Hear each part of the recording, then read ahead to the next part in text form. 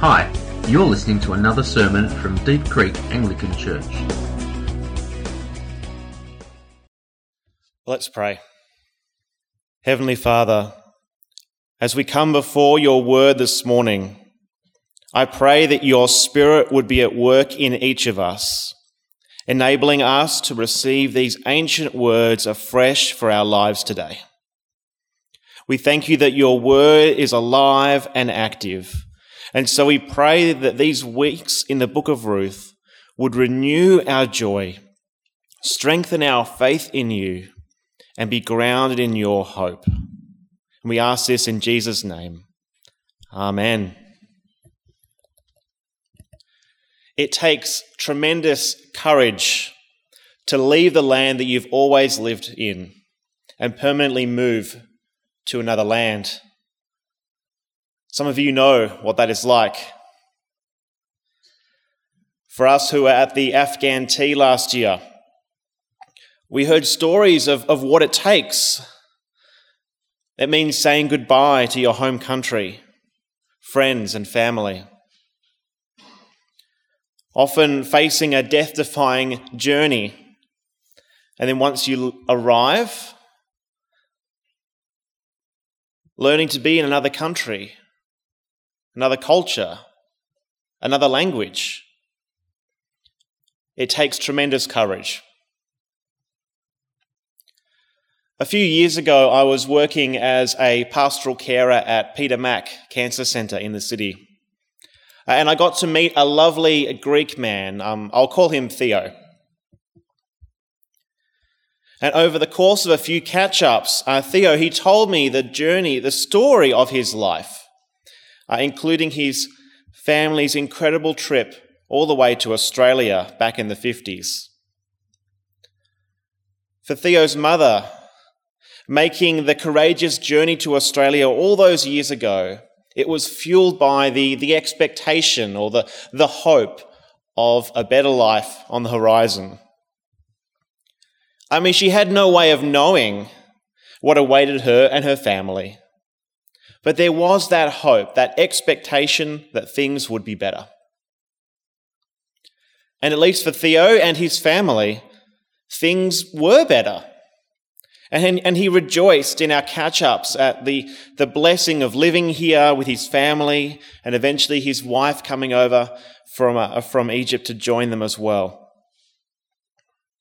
But for every story like Theo's, I know there are many stories that are not like this. Life in a distant country can be worse, not better. Loved ones don't survive the journey. People getting imprisoned or detained along the way. Former experience and qualifications back at home not being recognised and meaning nothing. Family members passing away back home and not being able to do a thing about it. Years going by and still husbands and wives and parents stuck over the other side of the world with no idea if they will ever get here. Well, for the next 4 weeks, we are following the journey of one migrating family as they go from hardship to tragedy to poverty. And yet, even in the darkest chapter, they will experience God's loving kindness and hope. Over these weeks in Ruth, we will experience a God who is at work in the joys and hardships of life, and even the seemingly mundane experiences. And so whether your life right now at this point is full of joy or full of hardship or a bit of both, I believe God's word here in Ruth is for each of us where we are at. Now, as we saw in the video just before, the book of Ruth, it is beautifully divided into 4 chapters, almost like acts or scenes in a theatrical production. And so we've called Act 1 Ruin and Return.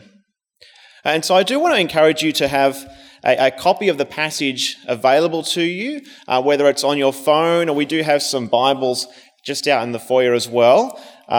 We don't have any slides with the passage on it for today, but I do want to encourage you to have that so you can look around. It's really important to be able to see God's word for yourself. And so right at the start of the book, we see that the events of Ruth, they take place in the days when the judges ruled. These were dark times. And if you haven't read the book of Judges for yourself, it is immediately before Ruth in your Bibles. So very easy to find if you've found Ruth. But I must warn you, it's really full on. It gives a stark window into a society when every person is living for themselves, with little regard for others, and a wholehearted devotion to God seems like it was a distant memory. It was the Wild West, if you will. Every person for themselves. And it was a dangerous time. And it was particularly dangerous for women. And the events of Ruth, it takes place in this period of time. And what's worse is not only is the nation of Israel not a thriving place to live, but verse 1 says that there is also a famine in the land.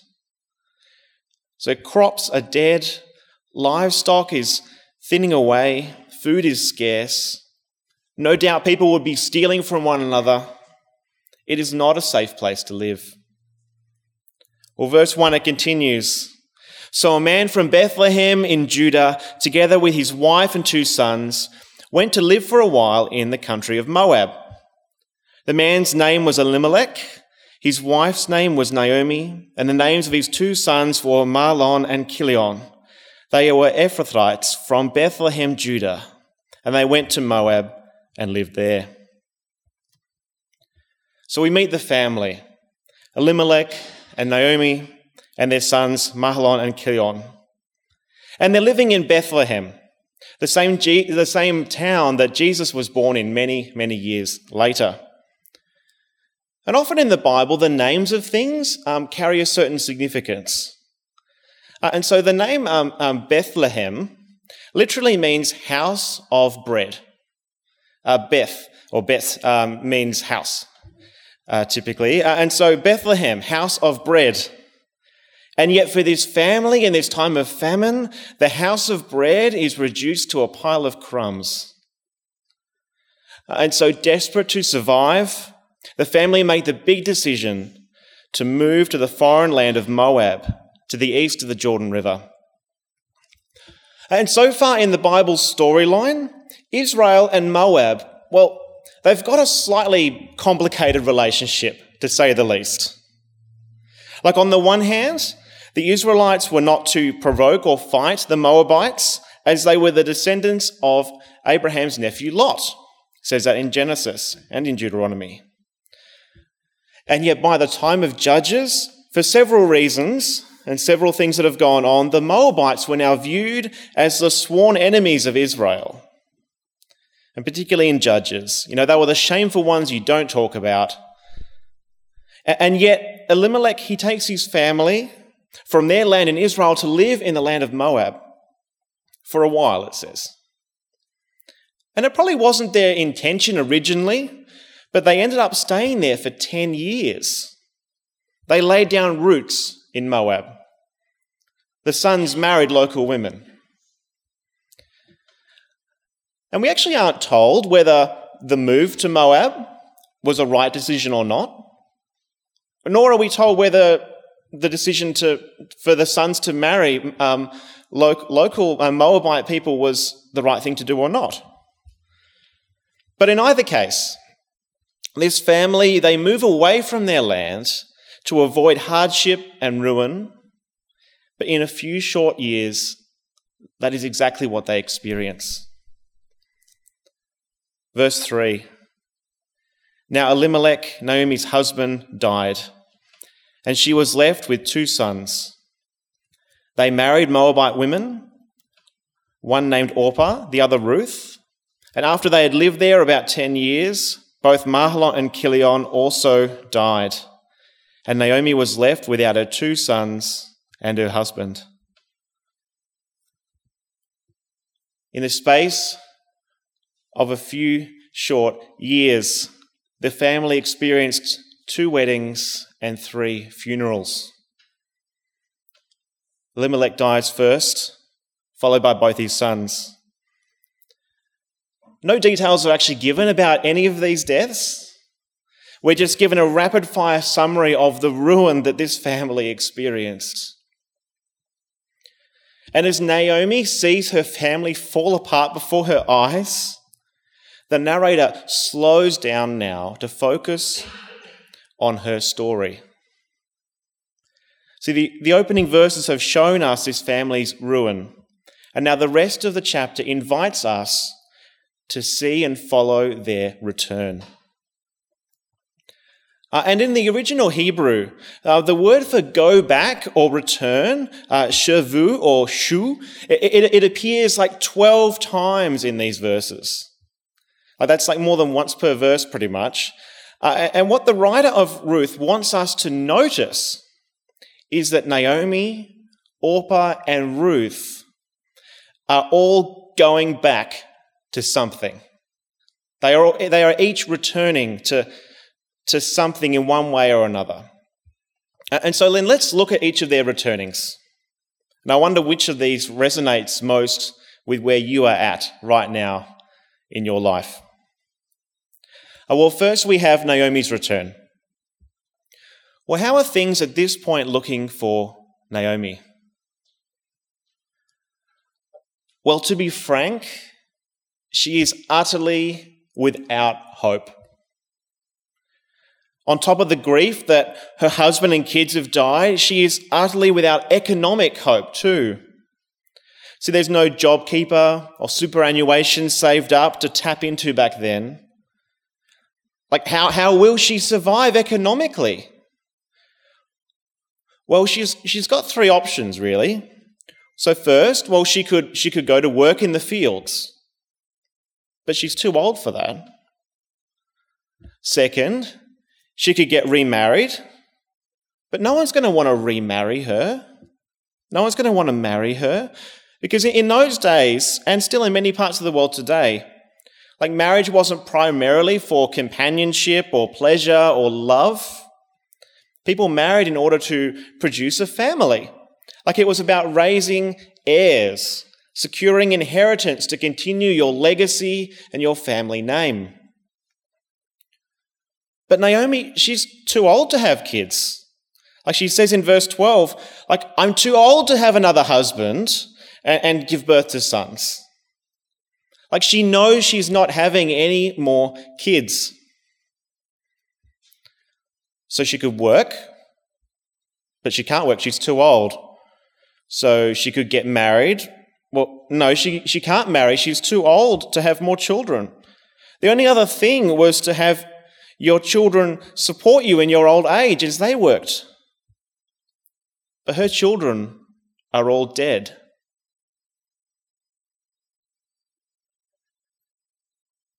She's only got 2 non-Israelite daughters-in-law, neither of whom had any children themselves. And so they might as well go and live a new life, get married, start a new life somewhere else. And in verse 12, Naomi tells them that even if I thought there was still hope for me, and later in verse 21, I went away full, but the Lord has brought me back empty. Like she was economically without hope.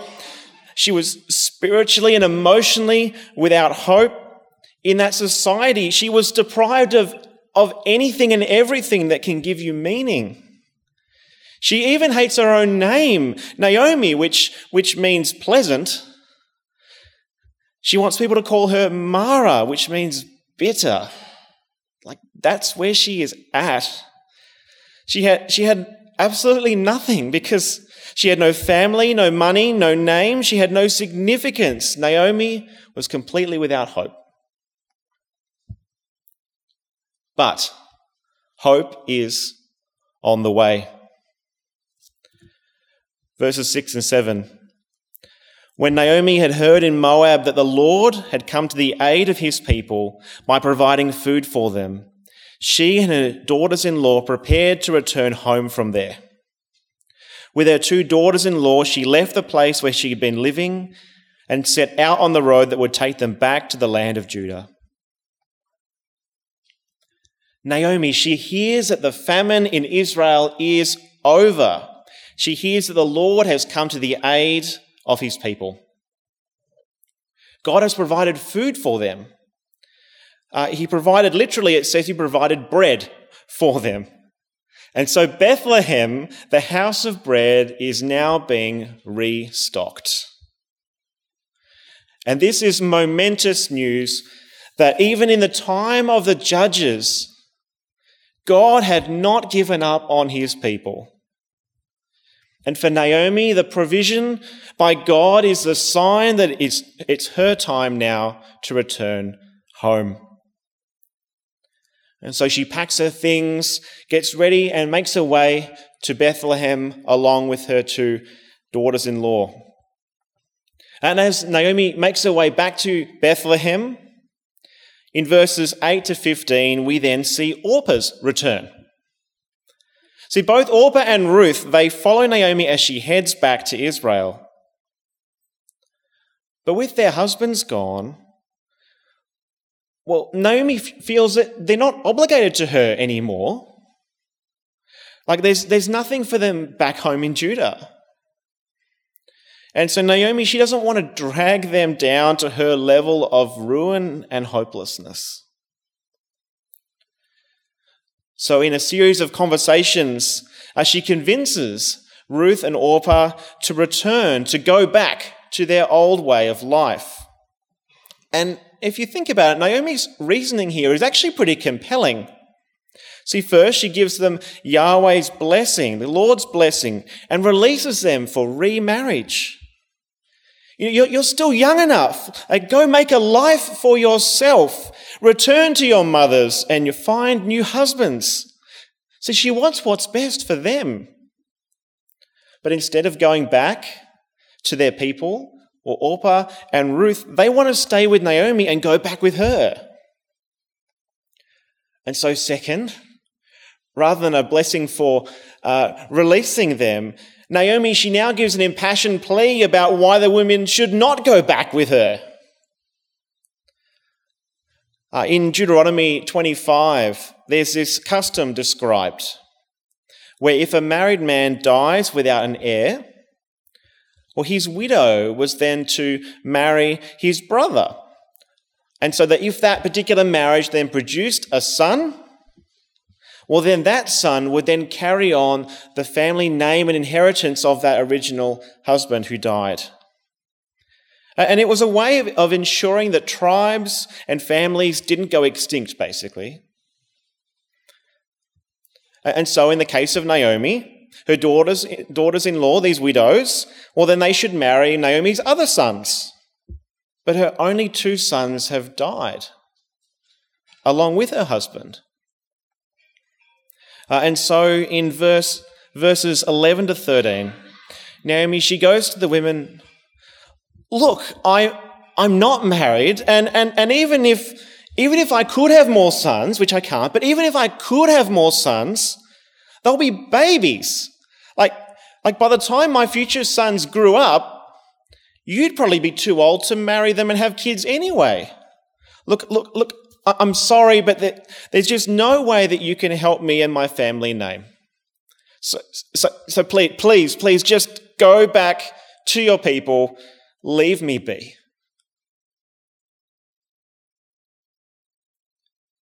And verse 14 says, they all wept. Grief from the losses of the past. Anticipatory grief for Naomi's future. Grief at the final parting of a dying family line. And as if that wasn't enough, Naomi, she adds the final trump card in verse 13. The Lord God himself has turned against me. See, in her mind, Yahweh is now her enemy. And it's not clear at this point whether Naomi is expressing lament and faith or rebellion against God. But based on what we do see of Naomi in the rest of the book, I'm convinced that she never once loses faith in Yahweh. So in that moment of ruin, she recognizes that her God is sovereign and in control of all the events of all this. God is still God, even if I don't get it, even if he deals me an unbelievably challenging hand. And after this, for the first time, Orpah and Ruth, they part. Orpah weeps and she kisses Naomi goodbye and she goes back to her people. Orpah, she returns to her old way of life in Moab. And if you are looking at the text, notice that Orpah is never criticised or condemned for her choice here. That might be surprising. And I think that's because for any of us, if we were in that situation, it's a completely reasonably sensible, understandable choice to make. But then by contrast, an extreme contrast, we have Ruth's return. Verses 14 and 15, they wept aloud again, and then Orpah kissed her mother-in-law goodbye, but Ruth clung to Naomi. Look, said Naomi, your sister-in-law is going back to her people and her gods. Go back with her. Orpah returns, but Ruth does not. She clings to Naomi. And the Hebrew word here, the clings word, is the exact same one that is used in Genesis 2:24 when it says, Therefore a man leaves his father and mother and clings to his wife, and they become one flesh. Even before Ruth says anything, her commitment to Naomi is as strong as the bonds of marriage. And as Ruth responds, she beautifully declares that she is going back, not to Moab and its gods, but going back with Naomi and Yahweh. From verse 16, she beautifully says, but Ruth replied, Don't urge me to leave you or to turn back from you. Where you go, I will go, and where you stay, I will stay. Your people will be my people, and your God my God. Where you die, I will die, and there I will be buried. May the Lord, that's Yahweh, deal with me, be it ever so severely, if even death separates you and me.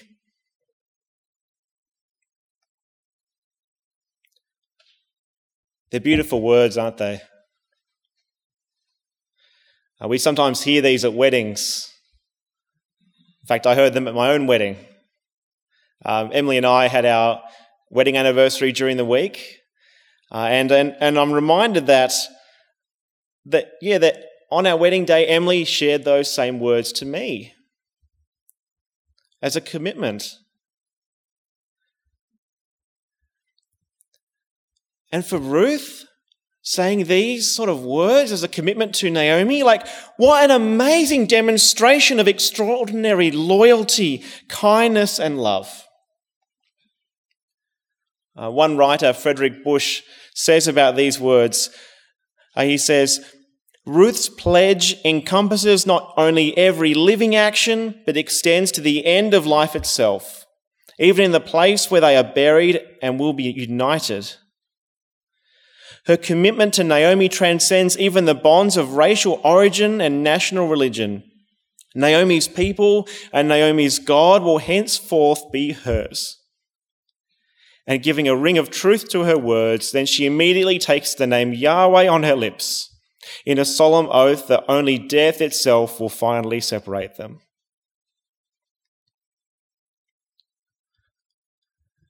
And through the unfolding story in the book of Ruth, Ruth's commitment here to go back with Naomi It's held as the prime example of a Hebrew term, hesed. Hesed is a word that mostly in the Old Testament appears in the Psalms, although it appears in nearly every book of the Old Testament, particularly the first half. And it's a word that hesed, it's a word that's normally used to describe God's relationship with his people. See, hesed, it encapsulates extravagant, costly, covenantal, faithful, loving kindness. If you can bundle all of that into one word. Yahweh is a God of hesed to his people. And here in Ruth, in the time of the judges, where every person was living for themselves, a non-Israelite foreigner expresses that same level of loving, covenantal commitment to a poor old woman and expecting nothing in return.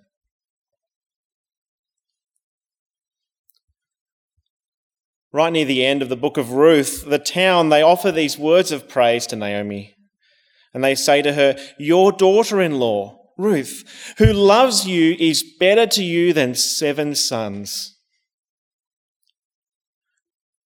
Ruth's loyalty and love to Naomi, it's unexpected, it's extraordinary, and it's beautiful. And so Act 1 of Ruth closes. So Naomi returned from Moab, accompanied by Ruth the Moabite, her daughter-in-law, arriving in Bethlehem as the barley harvest was beginning. And as the first act of Ruth comes to an end, I want to invite you to consider where you think you might be in this story. Like it's a new year, there's new things on the horizon. Maybe you're making some commitments, some personal goals, some commitments for the coming 12 months. Well, Naomi, Orpah, and Ruth, they each returned to something. I wonder to what or to where you are returning this year. Perhaps you feel like Naomi. You've been in a period of hardship and tragedy. But maybe you feel like it's time that you return back to a closeness or intimacy with God that maybe you once had. Back to a community of faith. Back to something that you left long ago. Well, the message of Ruth is that even in the darkest place, when you are at your lowest, God is still there with you. And if God is there, there is always hope. Or maybe you're feeling like Orpah. You've experienced life with Jesus, but you're feeling this pull to return back to your old way of life, and maybe it's God's, whatever that might be. Maybe you're trying to work out what direction your life really should take. Maybe you're feeling torn between faith and everything else.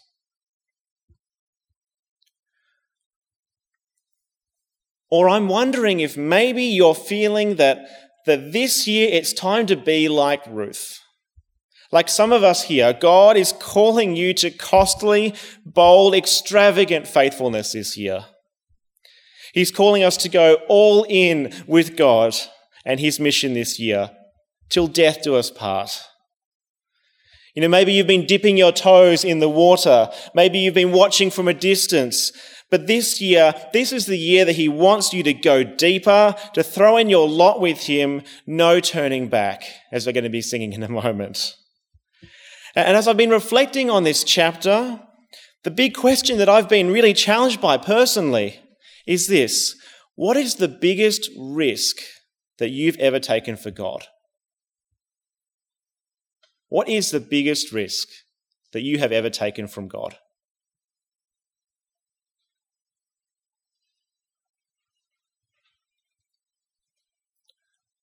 Well, Ruth, she took a massive risk for God.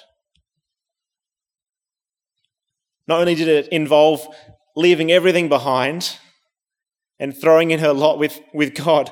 But she could have never anticipated how Yahweh could have taken care of her and Naomi.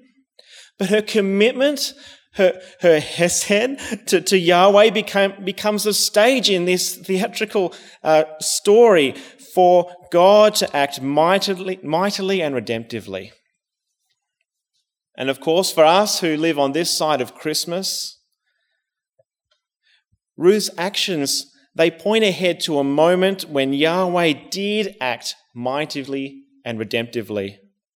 See, in the same town that Naomi and Ruth returned to, God himself descended from the throne room of heaven and became cosmically foreign, cosmically poor, as he was born in the Bethlehem dust.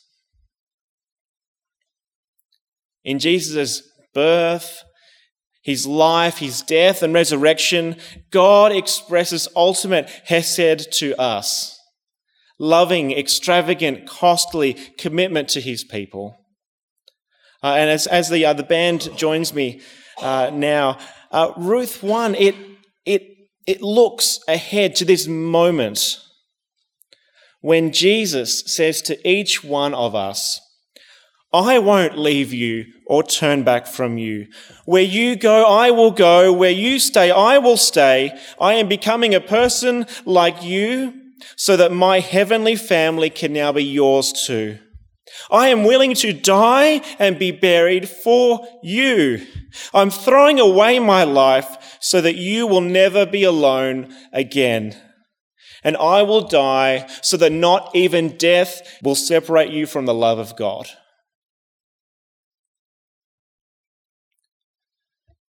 And that commitment, that love, that loyalty that God shows us is something that's worth clinging on to for the rest of our lives, isn't it? And so we're now going to spend some time in worship and in prayer.